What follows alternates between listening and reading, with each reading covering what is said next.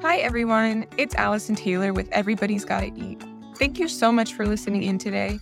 I truly appreciate all of my listeners, and I'm so excited that we're able to connect over food and meal planning and feeding our families. Today, I want to talk more about meal planning because I think it's really important to understand what it is and how it can work for your family. So, meal planning and meal prepping are not the same thing. Meal prepping usually involves taking a day out of the week and preparing a lot of your food, a lot of your meals for the following week. So, that can mean making breakfasts, making lunch, and prepping for dinner as well. And it can mean that all of the meals for that week are the same exact thing. So, for example, it could mean you're having overnight oats every day for breakfast. It can mean that you're having a burrito bowl every day, the same exact burrito bowl every day. Meal prepping can also mean that you're taking a day out of the week and just preparing the food that you're going to cook for that week. So, that could mean cooking a whole chicken and shredding it and having it ready for all the different dinners that you're going to make, or slicing up your veggies that you're going to need, or preparing breakfasts and putting them in the freezer so that they're quick and easy to go. Meal planning, on the other hand, is actually just writing down your plan for the week. So that can mean knowing what you're going to make for breakfast each day, or what you're going to have for lunch, or the plan for dinner. It can be that specific, it can be that detailed, or it can just be, okay, I have a rough idea. I'm going to write down 4 different meals for the week, and I know that the other 3 days we're going to be out and busy, so I'm going to run through the drive-thru or order food or have leftovers. So, meal prepping falls under meal planning. It's just a way of making sure that you are organized for dinners and breakfasts and lunch. But that doesn't work for everyone. And I don't want that to stop you from meal planning, because it's totally different and it's doable and it can work for you, even if you don't want to meal prep. They're not the same thing.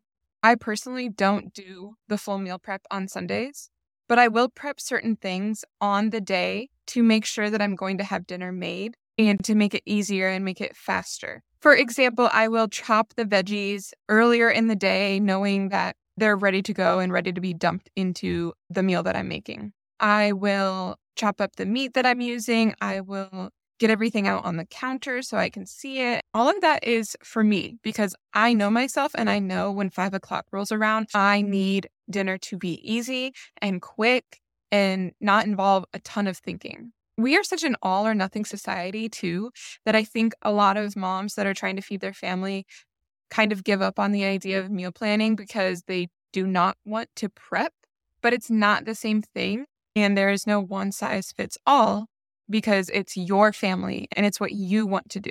And I talked about this last week too, but I just want to really drive it home. There is no one way to meal plan. It's what works for your family, and it all depends on what you're trying to accomplish. There are so many different reasons for meal planning. It can be that you want to eat healthier. It can be that you want to save money. It can be you wanting to know exactly what your children are consuming and be in charge of that. It can be that you're just really tired of not knowing what you're making for dinner every day. And it can mean that you just want to start cooking more and be organized in your life. So it's going to be trial and error when you're first getting started to see what works for you and what you like and what you don't like. And you can change, you can pivot. That's totally okay. In the beginning, just stick with what you like and what you know your family likes, and then you can grow from there. So start with 5 staples and start making that more because you know your family's going to eat it, and there's nothing wrong with that. You can also add in some health if you feel like you need to. I think it's safe to say by now, if you've listened to all of my episodes, I literally add spinach to everything. And it makes me feel so much better when I'm making a meal that doesn't typically have vegetables. I can add in the spinach and then we have a fully balanced meal. And it's so easy and it's so quick. And it doesn't add any extra taste, but my kids don't even notice it. Bottom line is just start organizing a little bit, writing some meals down, and just get started. You will feel so much better when you have a plan in place. No matter how small the plan, you are going to feel better, and it's just going to expand from there. Okay, and now I'm going to share with you my menu for the week. Monday is sausage pasta. Tuesday is fajita meatballs. Wednesday is slow cooker ribs with mac and cheese. Thursday is green goddess salad with steak. Friday is curry chicken with rice. Saturday is white chili. And then Sunday, I leave open so that we can eat out or order in or have leftovers, or so that my husband can cook.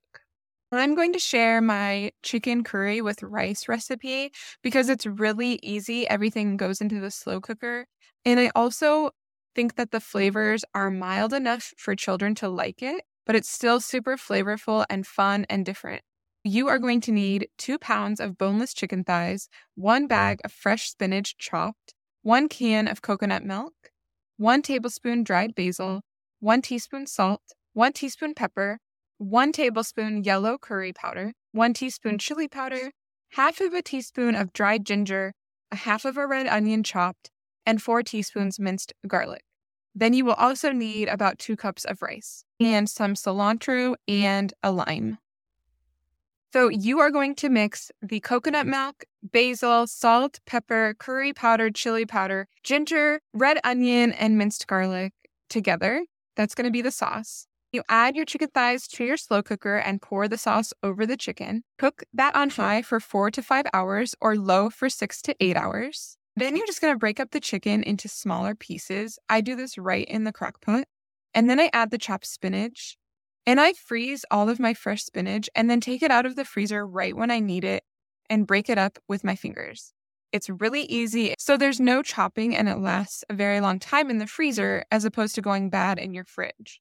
So you add your spinach, then you stir and cook that for 10 more minutes to let the chicken soak in the flavor and let the spinach wilt. You cook the rice with your preferred method, and then to assemble, you put some rice down, then the curry chicken, and then you can serve it with cilantro and lime on top. And that's it. And curry can be a strong flavor and maybe a flavor that kids don't like, but my kids love this dish. It's just the right amount of curry to add that flavor, but it's not too much. And then the coconut milk makes it super creamy and delicious, and they really do love it. I would love to know if you make this and what your family thinks of it. So send me an email once you make it. Now I want to share a story from my best friend since 5th grade, which, if I do the math, is about 25 years. Oh my gosh, unreal. Her name is Michette, and she is a pediatrician in San Diego. She is married and has a baby girl of her own who is the cutest thing ever. And so she is in the midst of feeding her family as well. She sent me a story and I am going to read it. She writes, "Food can be tied to loving and warm memories, but they can also provide hilarious moments. For me, food was often a way to connect cultures. My mom's side of the family is Jewish and my dad's side is Greek. So there was always learning from both sides. My yaya, my dad's mom, cooked and baked all the food for her family and loved the process. She was passionate and immensely talented. When she came to visit, my mom wanted to impress her with cooking skills. Now, if there's one thing to know about my mom, it's that she is not a natural in the kitchen. Her strengths lie elsewhere. She planned a dinner with a vegetarian lasagna at the centerpiece. She spent time carefully picking out fresh vegetables and getting all the ingredients together. My mom wanted to make this for her mother-in-law, so the rest of the family was enjoying appetizers and not paying much attention in the kitchen as she was slaving away. Finally, the main dish comes out. From the outside, it looked like a delicious lasagna. The second I took a bite, I was met with raw carrots and broccoli. Instead of following a recipe, she went off the cuff, as she quite often does. This would work if she knew she needed to cook the vegetables prior to adding them to the lasagna. We all spent the next 10 to 15 minutes trying to politely choke down essentially raw lasagna. Of course, I was the first to point out that it was essentially inedible. We all burst out laughing. My yaya found it all very humorous and was impressed with my mom's effort nonetheless. I still randomly recall that memory and laugh out loud at how horrible the lasagna truly was. I had to stop recording, you guys, because I was laughing out loud because I know Michette's mom so well. And it's just so heartwarming and hilarious at the same time. And we've all been there, right? We use food sometimes to try to impress. And it's usually at those times that we fail completely in the kitchen. That happens to me all the time. But I also love this story because cooking can be such a way to show love. I think it should be added as one of the love languages. Because for me, I like to eat, I like food, But when it comes to cooking, it is such an act of love for me. Thank you so much for sharing this story, Michette. And also thank you to Eve, her mom, for being the subject, even though she might not know that until she listens to this episode. I hope you enjoyed this episode. I hope it helped. And I hope you got something out of it today that you can implement for yourself when it comes to meal planning and feeding your family. If you like what you hear in my episodes, don't forget to hit subscribe so you can be reminded when a new episode comes out every week. If you would like the recipe that I shared with you today, go ahead and click on the link in my show notes, and you'll get the recipes that I share to your inbox every week. I hope you all have a wonderful day and happy and healthy meal planning.